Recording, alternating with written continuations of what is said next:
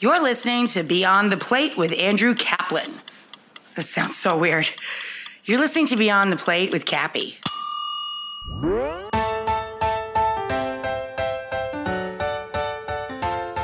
You have to respect the people who come to the restaurant. They often travel from far away and they spend a lot of money. They invest of their time and they're sort of worthy of your best effort in return.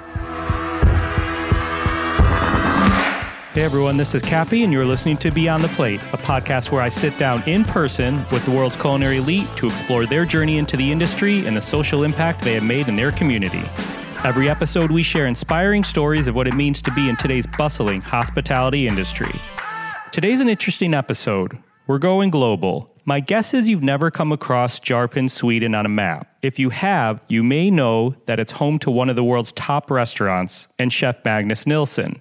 Nilsson is the head chef of Faviken Magasinet restaurant. Here's why you may recognize this name. Nilsson's been featured on the Netflix series Chef's Table, as well as the television series The Mind of a Chef. In sitting with Nilsson, he's one of the most intelligent people that I've ever had a conversation with. His points of view are simply incredible. To be honest, I received a note from my editor in the middle of him editing this saying how smart Nilsson was. You're going to love this one. Faviken has been a mainstay on the San Pellegrino World's 50 Best Restaurant list, first earning the accolade when Nilsson was in his 20s. He's trained as a chef and sommelier. He's worked in Paris and came back to Sweden to be sommelier of Faviken. Within a year, he took over running the restaurant. Nilsson doesn't do too much media, so we were super appreciative that he was able to take the time to sit down with us. He was in Chicago at the Swedish American Museum promoting his new photographic essay book. He is the author of 3 books, all published by Phaidon: Faviken, The Nordic Cookbook, and Nordic, a photographic essay of landscapes, food, and people. In 2015, Nilsson was awarded the White Guide Global Gastronomy Award. Other notable chefs that have received this include Enrique Olvera, Dan Barber, Rene Redzepi, Massimo Bottura, David Chang, and on and on. We talk a lot about Nordic food and the culture. Nilsson discusses the misconceptions of it and what he believes it actually is. He makes some really intriguing references along the way. We talk a ton about hospitality as well, which I love because people like Eric Ripert brought this up just a couple weeks ago, and we have another global chef that is going to talk a lot about this in the coming weeks. When I asked him about social impact, a big part of this podcast, he said he feels that finding a cause feels forced, and he discusses his point of view and how he gives back to his community. Please enjoy this conversation as we go beyond the plate with Chef Magnus Nilsson. Welcome to Chicago. Thank you. So we are in the Swedish Museum in Andersonville, Chicago, and I'm here for a couple of days to support the exhibition of my photos of Nordic landscapes and Nordic food culture. I'm jumping right in. Many people know you from Chef's Table on Netflix, but for those who may not have seen it or read about you, tell us, who is Magnus Nilsson? I'm a chef. And I run a restaurant called Faviken Magasinet. And I usually say that it's up north in Sweden, but it's actually just halfway up through Sweden. But it's the easiest way of making people understand that it's not just outside of Stockholm. It's a small restaurant that does a sort of a contemporary reflection on the food culture of that part of Scandinavia and sort of my past as a cook over the last 12-15 years. Educate us on what is Nordic food. The thing with Nordic food that I think is sort of the most important thing to understand straight from the beginning when we talk about it is that it's most likely the most misunderstood food culture in the world. Simply because there is very little information to have, if you don't have people in the Nordic countries that you know very well. And there are 2 reasons for this. One is that the information that you can find in print and in sort of different media, it's largely about a handful of very iconic dishes that, like the herring, the meatballs, open-faced sandwiches, whatever, that do not really reflect what people actually eat on an everyday basis.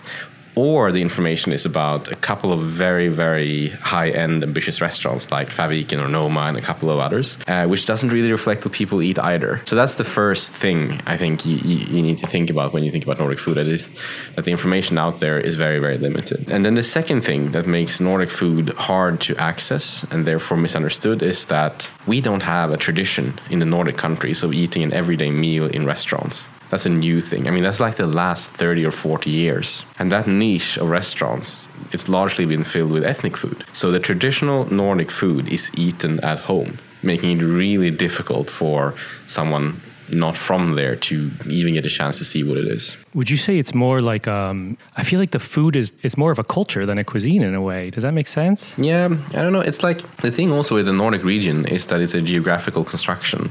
I mean, it's not a homogeneous cultural region. It's, someone sat down in a mapping office somewhere at some point and decided that, these countries here, they're going to be in a region, and now we call it the Nordic region. But if you look at it, just the sheer size of it, from Finland in the very east to Greenland in the west and everything in between. I mean, you can fit the whole rest of Europe a couple of times over in that geographical space. And that leads to a lot of diversity because there's so many different climate zones and cultural zones within the Nordic region. I think that's also, something that's very important when talking about Nordic food, that there is no such thing as a pan-Nordic food culture. I mean, it's all a composite of many different food cultures. And to me, that was one of the sort of motivations to also writing a book about Nordic food culture, just because I felt that no one really understood what it was. It would be like saying European food culture, and then including everything from, Portugal to England to some Poland, and, no one does that. How would you describe your style of cooking? I never do that, actually. I don't. And I think it's partly because I think it's difficult to describe yourself what people are going to perceive when they eat the food. But then also because I feel like these days, there's so much information out there, easily accessible by everyone on what it is that we do, that I think it's sort of better that people find it from another source than me telling them, like, this is what I want you to, feel about my cooking. I feel like you see and use ingredients in a way that others don't. The dairy cow, for example, with things like that. But I suppose you're drawing inspiration and creativity. Yeah, I think it's like running a restaurant. Doesn't really matter where you do it, but running a restaurant, it's about making the most of what you have around you, making the most of the possibilities you have around you, but also making the most out of what's difficult around you. And it doesn't matter whether it's in the countryside like Faviken or in a city or wherever. It's just sort of, to me, what's most important. And for a place like Faviken, for example, Jämtland, where Faviken is located, they have traditionally a big dairy industry. Lots of dairy farms, lots of cheese production, stuff like that, which leads to an abundance of old dairy cattle or dairy cows to be used as food. And so for me, it's important to just make things that sort of make sense there and then. Because it's like in a city, no one in their right mind would try to run a restaurant like Faviken in a city because it doesn't make sense. It would just be wrong and it would be fake. Whilst in a city, you want to make the most out of what makes a city great, which is the huge cultural influence from, many different parts of the world, a great influx of different types of products and things like that. And to me, that's like the hallmark of a great restaurant, that they really reflect the place where they're located. Let's jump into a speed round with you really quick of like first things that come to your head. What'd you have for dinner last night? I didn't have dinner last night. I ate at the plane and then I came here. It was, I went to sleep. Name a smell in the kitchen you love. Clean. The smell of clean. Name a smell in the kitchen you hate. Well, it's the opposite. When a kitchen smells like stale and unclean. And that doesn't have to always be because a kitchen is, in fact, not clean. It can just be that it's unused also. And that smells in a particular way that's just not nice, What pisses you off in a kitchen? When people are disrespectful of the customer, that's something it always pisses me off, because it's very easy when you're in a kitchen and you don't have customer contact to forget what it is that we're doing there, what it is that is the purpose of a restaurant, which is, a place for people to have a good time and enjoy something. And when you see that people are lacking in self-discipline and respect for the customer in a way that makes their experience less good, because you might recognize an error that you made, for example, but you might make a decision not to correct it, either because you don't care about the customer's experience or because you lack in self-discipline. And that's something that sort of pisses me off, because that's the fundamental reasons why restaurants exist, is for people to have a good time there. And if it sort of is within your reach as a restaurant employee to enhance someone's time in your restaurant that you need to do that. That was the best speed round answer. What makes you happy in the kitchen? I mean, when it's working, when it's functioning, when people who work there are happy, when, there's a good vibe, when it's sort of just all, because a kitchen is such a complex machinery, and when all the little cogs kind of function, then it is amazing. All right, I'm going back to what pisses you off. You mentioned the discipline. Is that something that you work hard, like that you instill on everybody there? Yeah, I think that what we really try, we talk about it often, and it's not always about discipline, it's about self-discipline, that you have to want to control the urge of perhaps being a bit lazy sometimes and so on. But the most important thing, and what we talk about often, it is that you have to respect the people who come to the restaurant. They often travel from far away and they spend a lot of money, they invest of their time, and they're sort of worthy of your best effort in return. As a chef, I'm going to call you like a culinary artist, quite frankly. I feel like everything has to evolve over time. Two-parter. First, how do you feel about the comparison of your food to art? It's a comparison that doesn't really work, actually, if you think a bit more about it, because an artist is entirely free to do whatever they want, whilst a chef is not. A chef is bound by the craft.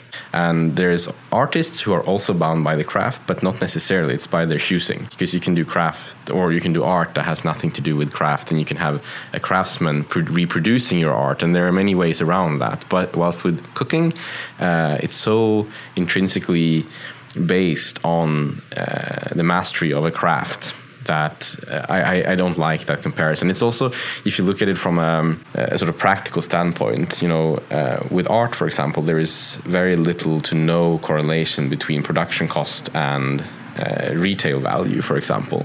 I mean, you can produce a painting that costs a couple of $100s to make, but it can cost $500,000 to buy. Whilst with food and restaurants, which is driven entirely by craft, even if you have a profitable business, it's still the price that the customer pay is very much related to the cost of the production of what they get.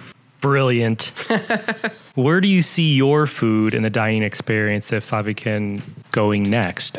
I was chatting with Rick Bayless, and he was saying 30 years into his Frontera Grill restaurant, every month they redo the menu. And he's like, sometimes you don't want to, because you get comfortable with a dish that's fantastic or that someone loves. So for you, I feel like it's almost like a day-by-day thing. It is a day-by-day thing, but it's also something that we have built in a natural kind of slowness in changing our menu, because I don't want to find myself in a situation where with a restaurant like Fäviken, where our most frequent regulars come perhaps twice a year, and most people that we consider regulars, they come every 2 years. I don't want to find myself in a situation where we change a lot of things for the sake of change and not for the sake of improvement. And it's also, if you have, we're very proud of the fact that we have a lot of returning customers. About 20% of our revenue comes from people who've been at least once before, which is high for a restaurant like Fäviken. I thought a lot about that, and I think that you have to respect the people come back, not just to have novelty, but also to relive an experience they already have. So for me, it's about having a balance between dishes that are very good and recognizable, and that sets the tone and kind of creates a framework for the menu, but also dishes that are truly unique and new that you haven't seen elsewhere, that lacks reference to other restaurants, and it needs to be a balance between those. So it's like if we go to now we do another art parallel here, but like in this case, it actually is like if you look at an art museum, for example. You go there for your fourth visit because there's a temporary exhibition that you want to see, you want to catch it before it's gone, but you also enjoy the permanent exhibition when you're there, even if you've seen those paintings 3 times. And I think it's like, for me, that's been important. It's different if you run a neighborhood restaurant where people come once a week or very often, for an everyday meal. Then I would want to include much more change in dishes and so on than we do. For me, it's more important to create very new expressions and develop new technique rather than just sort of changing dishes up for the sake of change. Yeah. You use art as an example often. I feel like a guy like you draws creativity or inspiration from so many different places, but you have your books, which are interesting. You have your art here, which we're going to check out after this. And I feel like you have this keen eye for art. Does art influence you? Yeah, I think that as a creative person, what you make, what you produce, which is in my case the dinner experience most of the time, it it'll be a combination, it will be a composite of everything you have with you, all of the experience that you've had as a person. And I've always been interested in art, so that's a part of me. And then it becomes a part of the food as well. But it's often very hard to define exactly how. I mean, I can't look at a dish and it's like, it came from a painting I saw that time. You know, it's not like that, but it's there. And I think that's sort of one of the amazing things with having also run Faviken now for almost 10 years, that we've managed to build a framework that is basically a machine made to realize whatever creative ideas I might have. That's sort of what they do, the whole team at Faviken. And that's obviously an amazing opportunity for a creative person. So Faviken has 12 seats? No, there are so many different numbers of seats for Faviken out there. Let's break this. Yes. So when I came there, it was just me working there, and we had 8 seats. That was the first sort of incarnation of the dining room. And then when we had a few more employees coming in, we changed it to 12 seats. And that's in the book. That's why many people take that as the official seat number. And then the dining room was initially designed for 16. And when we felt that we had the possibility to fill that every day, then we expanded our staffing so that we could accommodate 16 in the dining room. And now 2 years ago, we also added a communal table for 8. Nice. Which was also supposed to be there in the beginning, but we couldn't fill it, so we just never staffed to have it. So it's a total of 24 seats today, which is what the restaurant was sort of designed to have. Which is double 12, it but is. Still not a lot. Okay, so what would you say are some advantages or challenges of a restaurant with a small number of seats? Yeah, I mean, it has both advantages and disadvantages, I think, which every format will have. But for us, I mean, we couldn't do a big restaurant up there because of the produce. I mean, it would be very difficult to create an even flow of exceptional produce throughout the restaurant year around if the restaurant had, let's say, 70 seats, It's challenging enough to get produce for those about 6,000 people a year that we already serve. And then for us also, I mean, the challenge would be staffing. I mean, I think that we could recruit people to run a bigger restaurant, but where do your staff? They come from all over. I mean, I'm guessing I apologize if I'm breaking your train of thought, but I'm just so intrigued because I'm guessing from the chef world, now you probably have cooks from all over the world. We've had cooks from all over the world for many years, but for me, like what we try to identify are like nice, good people who also want to live up there. Not just come there and work for a little bit and then go elsewhere. That's fine also if that happens, but we really try to find the people who are interested in living a longer period of time in Sweden. More of a lifestyle than a job. Yeah. Even if they are sometimes not more qualified than someone else who has an amazing CV, we tend to go towards the person who wants to build a life there in our community. But it is like for us to expand to make a bigger restaurant, it would be very, let's say that if we were to do lunch and dinner 5 days a week, which we only do dinner now, we would have to expand our staffing from 37, which is currently what we have in total, including the hotel and the restaurant, to perhaps 60. And I mean, where are they going to live to start with? I mean, how it's going to be such a logistical nightmare around the estate as well. I mean, when are all those people are going to do shift change between lunch and dinner, where the car's going to be? It's like there are many practical things like that, which our space is just not equipped for. So we're pretty happy with the format we have. Can you give us like the 30,000-foot view of Faviken? Because we've touched on like small number of seats and hard to get a lot of produce and the hotel part of it, and that it's not near a major city. So I'm just going to make sure people understand. Like, so it's Faviken is located on an old mountain estate in the sort of on the western border of Sweden towards Norway. It's about 20 minutes away from a big ski town called Åre, which is where people go skiing in the winter. If you live in Stockholm or something like that, that's where you take your ski holiday. It's located about an hour away from the nearest airport and an hour by domestic flight from Stockholm. So about 600 kilometers from Stockholm. And how many hotel rooms are in the property? We have 6 rooms. Oh, that sounds so glorious. I would like to have more lodging, though, in one way, because it is one of those things. I mean, the idea with the countryside restaurant is kind of amazing that you get to spend so much more time with your customer than in a city restaurant where people are sort of in and out, they're going somewhere else. But we only have the 6 rooms, and we looked into maybe building some more lodging, but then you also come upon the question if you want to run a hotel, which is a totally different thing than running a restaurant with a couple of rooms. Are you doing all the food or amenities and things like that for the rooms? Yeah, it's all us. Obviously. It's just us. Yeah. I mean, the hotel is so small; it's just one person working with it. So, do you spend a lot of time speaking with your guests? I spend a lot of time there. How important is that? Which I think is very important, because I asked you a question about the kitchen and you answered about the guest in the dining room. So how important is that conversation, if you will, with guests? I mean, it is important because you can't expect everyone who comes to a restaurant like Fäviken to have all the necessary information prior to their visit to best enjoy what we have to offer them. So it is very important for the staff working in a restaurant like Fäviken to be very, very open to interacting with the people who come to visit us, so that we can make sure that they have the best possible experience. Not to sort of tell them, once again, what to feel and how to perceive it, but to make sure that they have the necessary tools to, make up their own opinion and sort of understand everything their own way. Do you have a most memorable guest moment, good or bad? No, we don't talk about our guests. Never. Fair. Yeah. How about some like highs and lows in your career overall? I mean, you're a young guy, but talk about some highs and lows that you've had. I mean, I think that I quite often get the question of when we've made errors and some lows and some example of stuff we shouldn't have done and so on.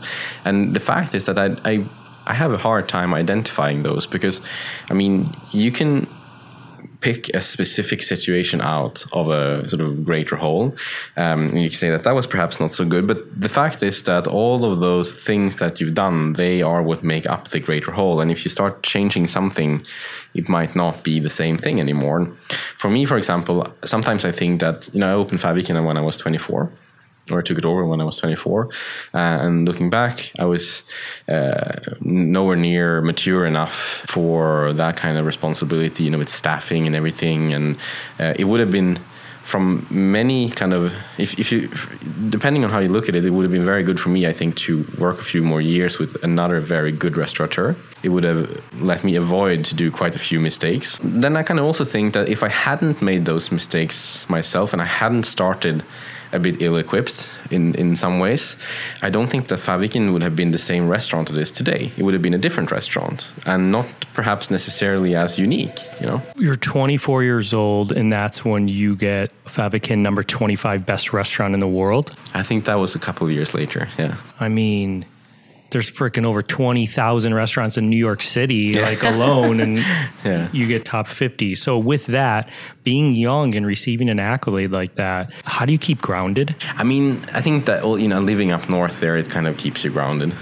Like in the village where I live with my family, no one really cares about that stuff, It's just sort of, this is probably something that we should have asked someone else, whether I'm still grounded, but I like to think that I am, and I don't feel like that's been a problem. And the fact is also that, and this is something that it's a bit sort of hard to describe, because it's very easy to sound a bit jaded when you talk about it. But when you received a couple of handfuls of things like that, a couple of handfuls of awards like that, you kind of come to realize that, it's great every time someone tells you that you do something good, and it's sort of a bit terrible every time someone says that this is not very nice, simply because we're all passionate. But you realize very quickly that those kinds of sort of accolades and things, they make you happy for a very, very brief moment of time. It's there and then it's over.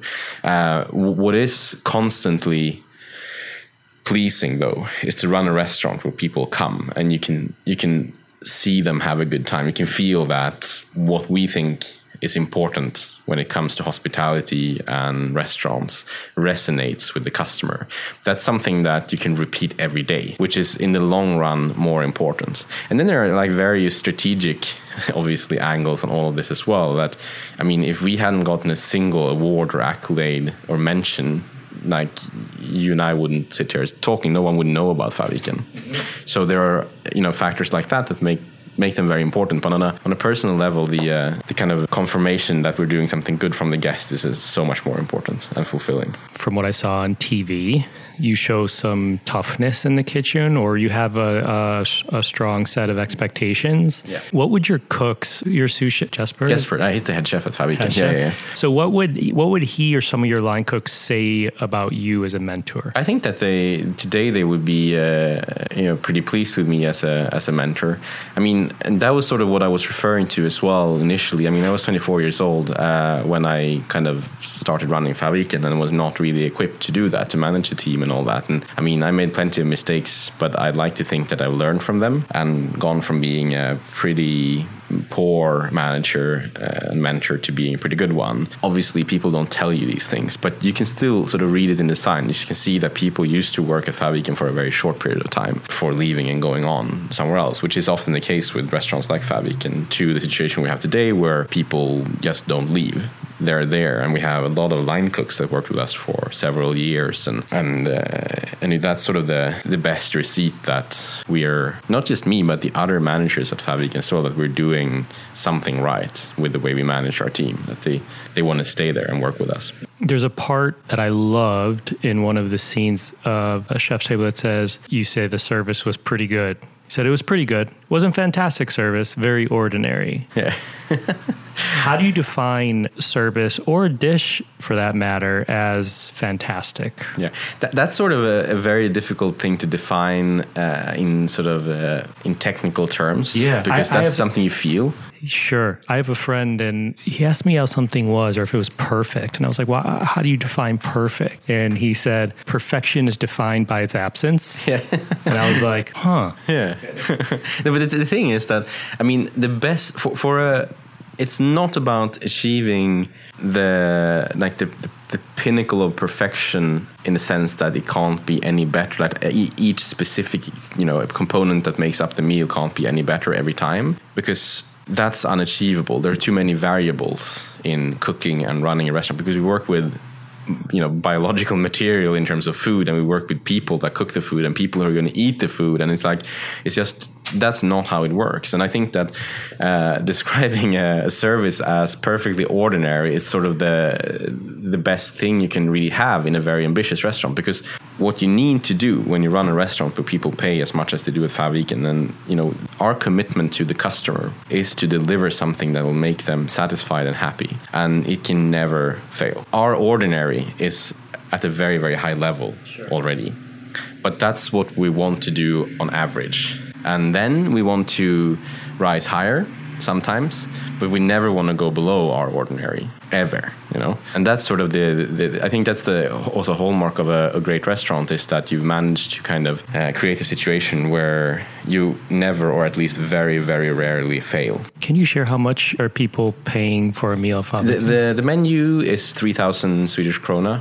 And I mean, right now the dollar is very low. So for you guys, it's expensive, really expensive now. But I mean, that's like $350. Okay. And then with drinks and everything on top, it's about $550 per head. Got it. I mean, it's a lot of money. Sure. Sounds like your guests are getting what they pay for, though. I mean, I think that we offer very good value. There is no discussing, or kind of trying to get around the fact that it's a lot of money. It's a lot of money to pay for a short experience, or if you see it that way, a meal.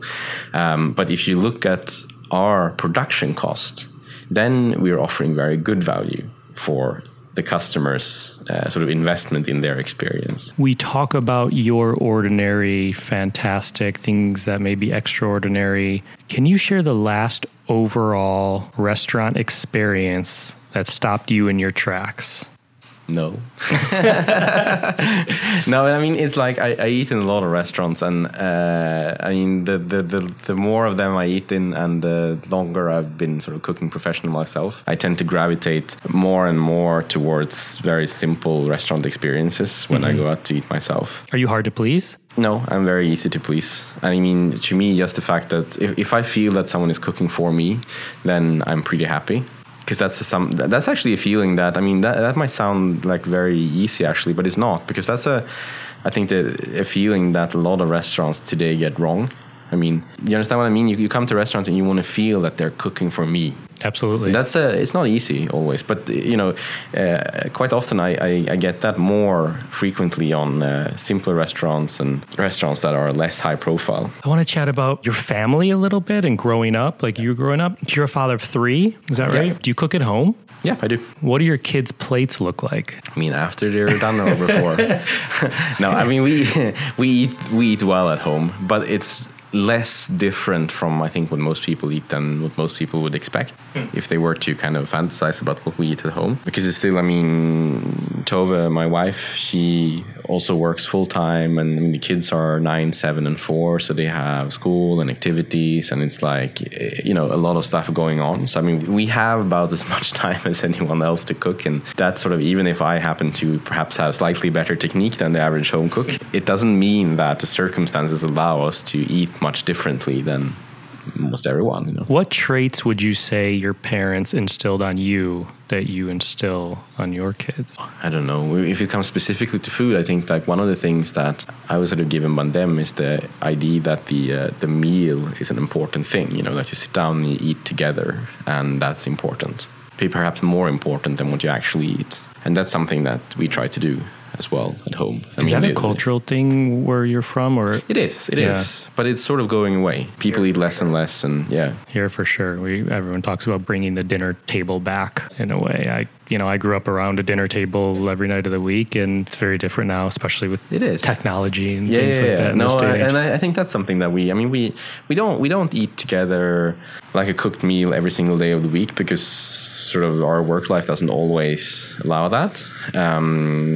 But most of the days we do. Do you have a first food memory as a kid for you? Yeah, I have. And I'm not sure if it is the first food memory, but it feels like it's the first one. And it's cutting cucumbers in my grandmother's kitchen when I was like maybe 3 or 4 years old. I like the smell of cucumbers in summer, when they're like really dark green and fragrant. And is there a first most amazing meal that you remember having? Maybe as a kid or just even as an adult? I don't have a specific one there. I mean, it would probably be like one of the first time sort of I ate in a really good restaurant. But I don't know exactly which one. I don't have a specific one, but I mean those meals, I think when you're that age, like what could I have been then, maybe 14, 15, when you're about to start high school, I think those, if you have a specific interest like I had in food, I mean having a great experience in a restaurant, it reinforces that interest so much. Yeah. Did you go to culinary school after high school? No, culinary school as high school. Really? Yeah.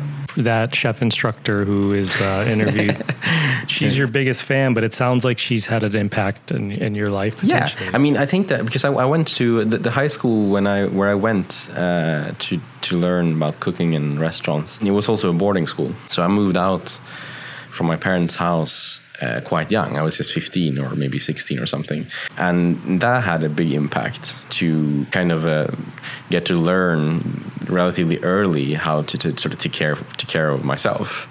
And that prepared me for a lot of other things later that I think, if I look at the people that I grew up with who didn't do the same thing but went to sort of a more traditional sort of with high school and university and all that. I mean, it feels like sometimes, I mean, I'm 33 now. It feels like some of those people are still trying to kind of I'm sure. figure out how to take care of themselves, Yeah, no, trust me. I have friends in my 20s, 30s, and 40s that, I remember when I went to culinary school, I think I went till I was like 21, 22, but I would have friends calling me saying, that's so crazy. How do you know what you want to do with your life already? I was like, I know I love food. I don't know what I want to do with my life yet, but I know I love food. It's a good start like that. Yeah. And I mean, in Sweden, it's never too late to kind of change.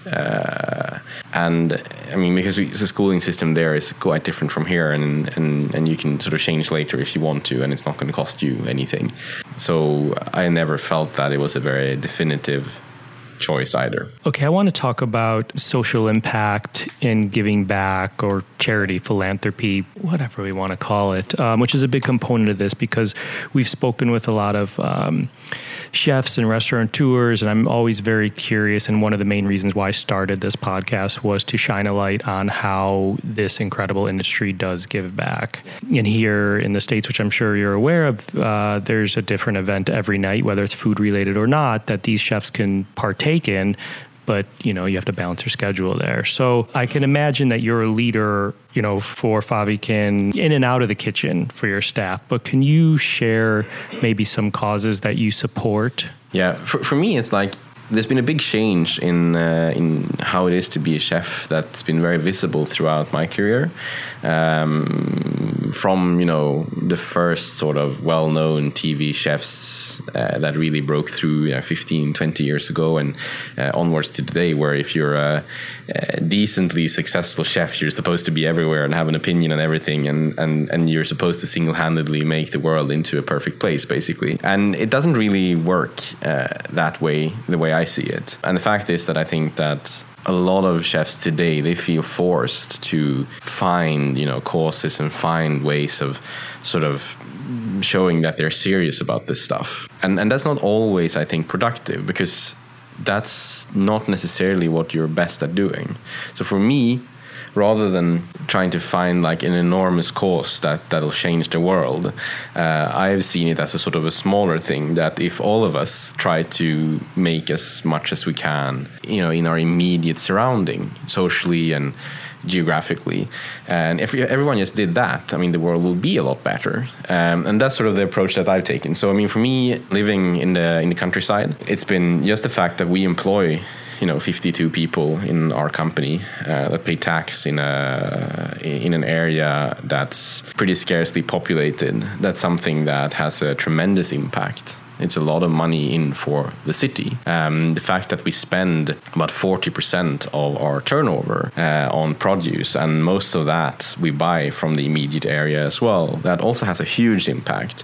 And we try to really think about these things and behave responsibly around all of those things, and seeing that if we maintain a functioning, healthy business that's run in a responsible way in this part of the world, we set a very good example, and we do create like real sustainable improvements rather than very high-flying, fluffy improvement, Yeah. And to me, that's been very important. I think that's incredible. Do you want to elaborate on sustainability in general? Absolutely. No, so that's because I know you're the right person to ask. That's also, it's very interesting. But like the type of restaurant that I run, it's obviously completely unsustainable, deeply unsustainable on very many levels. And maybe restaurants like Fäviken, where people travel from the whole world and so on, they shouldn't really exist. The fact is that if you look at the greater whole, they are such a tiny part of everything that I think the example we set by doing certain things certain ways, it sort of offsets the problem on the other hand, And this is just me sort of theoreticizing. I haven't done any big surveys on if this is actually true, but I think that's actually the only way to justify what we do. And the thing is also that we haven't set the rules. We haven't decided how things work in the world right now, and the only thing you can really do is to play by the rules that are there. And here and now, people do travel for food, and we have sort of the structure set up that we have. And to me, that's, once again, it's about making the most with that. And if that then can lead to a little bit of positive change, so that things are a little bit better when we leave than they were when we came, that's good, I knew you'd be good for a good theory. All right, I want to close out a little bit here with a few things. What words of advice would you give to the teenage Magnus Nilsson? To do exactly the same as I did. Good. But because that's also, as I said before, you can always go back and you can perhaps think that, I should have done this a bit different. I should have changed this, and I should have, thought differently here and so on. But if you do that, then I'm very happy with the way things have gone in general and where they're going. So I wouldn't want to kind of fiddle about with that, because then things could have taken a different turn. I feel like you surprise everyone always, every day, through your food and experiences and conversation. But what's next? Is there anything that's next or up your sleeve? Yeah, for me now we've come to the point where it's never been more rewarding for me to run Fäviken than it is currently on every level. I mean, we finally have a team that's big enough and stable enough to really do everything that we wanted to do creatively. We have enough customers that pay for themselves so that we can really invest in developing new technique and learning a lot of stuff.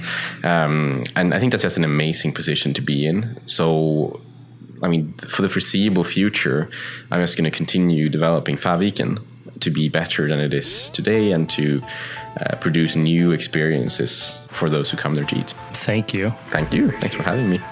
Quote, I don't want to find myself in a situation where we change a lot of things for the sake of change and not for the sake of improvement. Thanks again to Chef Magnus Nilsson. Find more on him at faviken.com. That's FAVIKEN.com.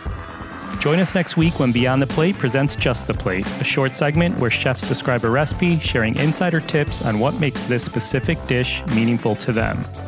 You may find me and keep up to date with this podcast across all social media platforms at On Cappy's Plate, or go to www.beyondtheplatepodcast.com. We are on Twitter at BTPlatePodcast, and we are on Facebook. This episode was produced by myself, along with Ian Cohen, Joel Yeaton, and Sean Petrosian. Thank you all around. Our music has been composed by Goldford. Find him at iGoldford. And a big thank you to my wife, Katie, who always lends a hand, and another hand, and another hand. Please rate, review, and subscribe to this podcast on your listening site of choice. Thank you for listening to Beyond the Plate. I'm Cappy, and remember, there are never too many cooks in the kitchen.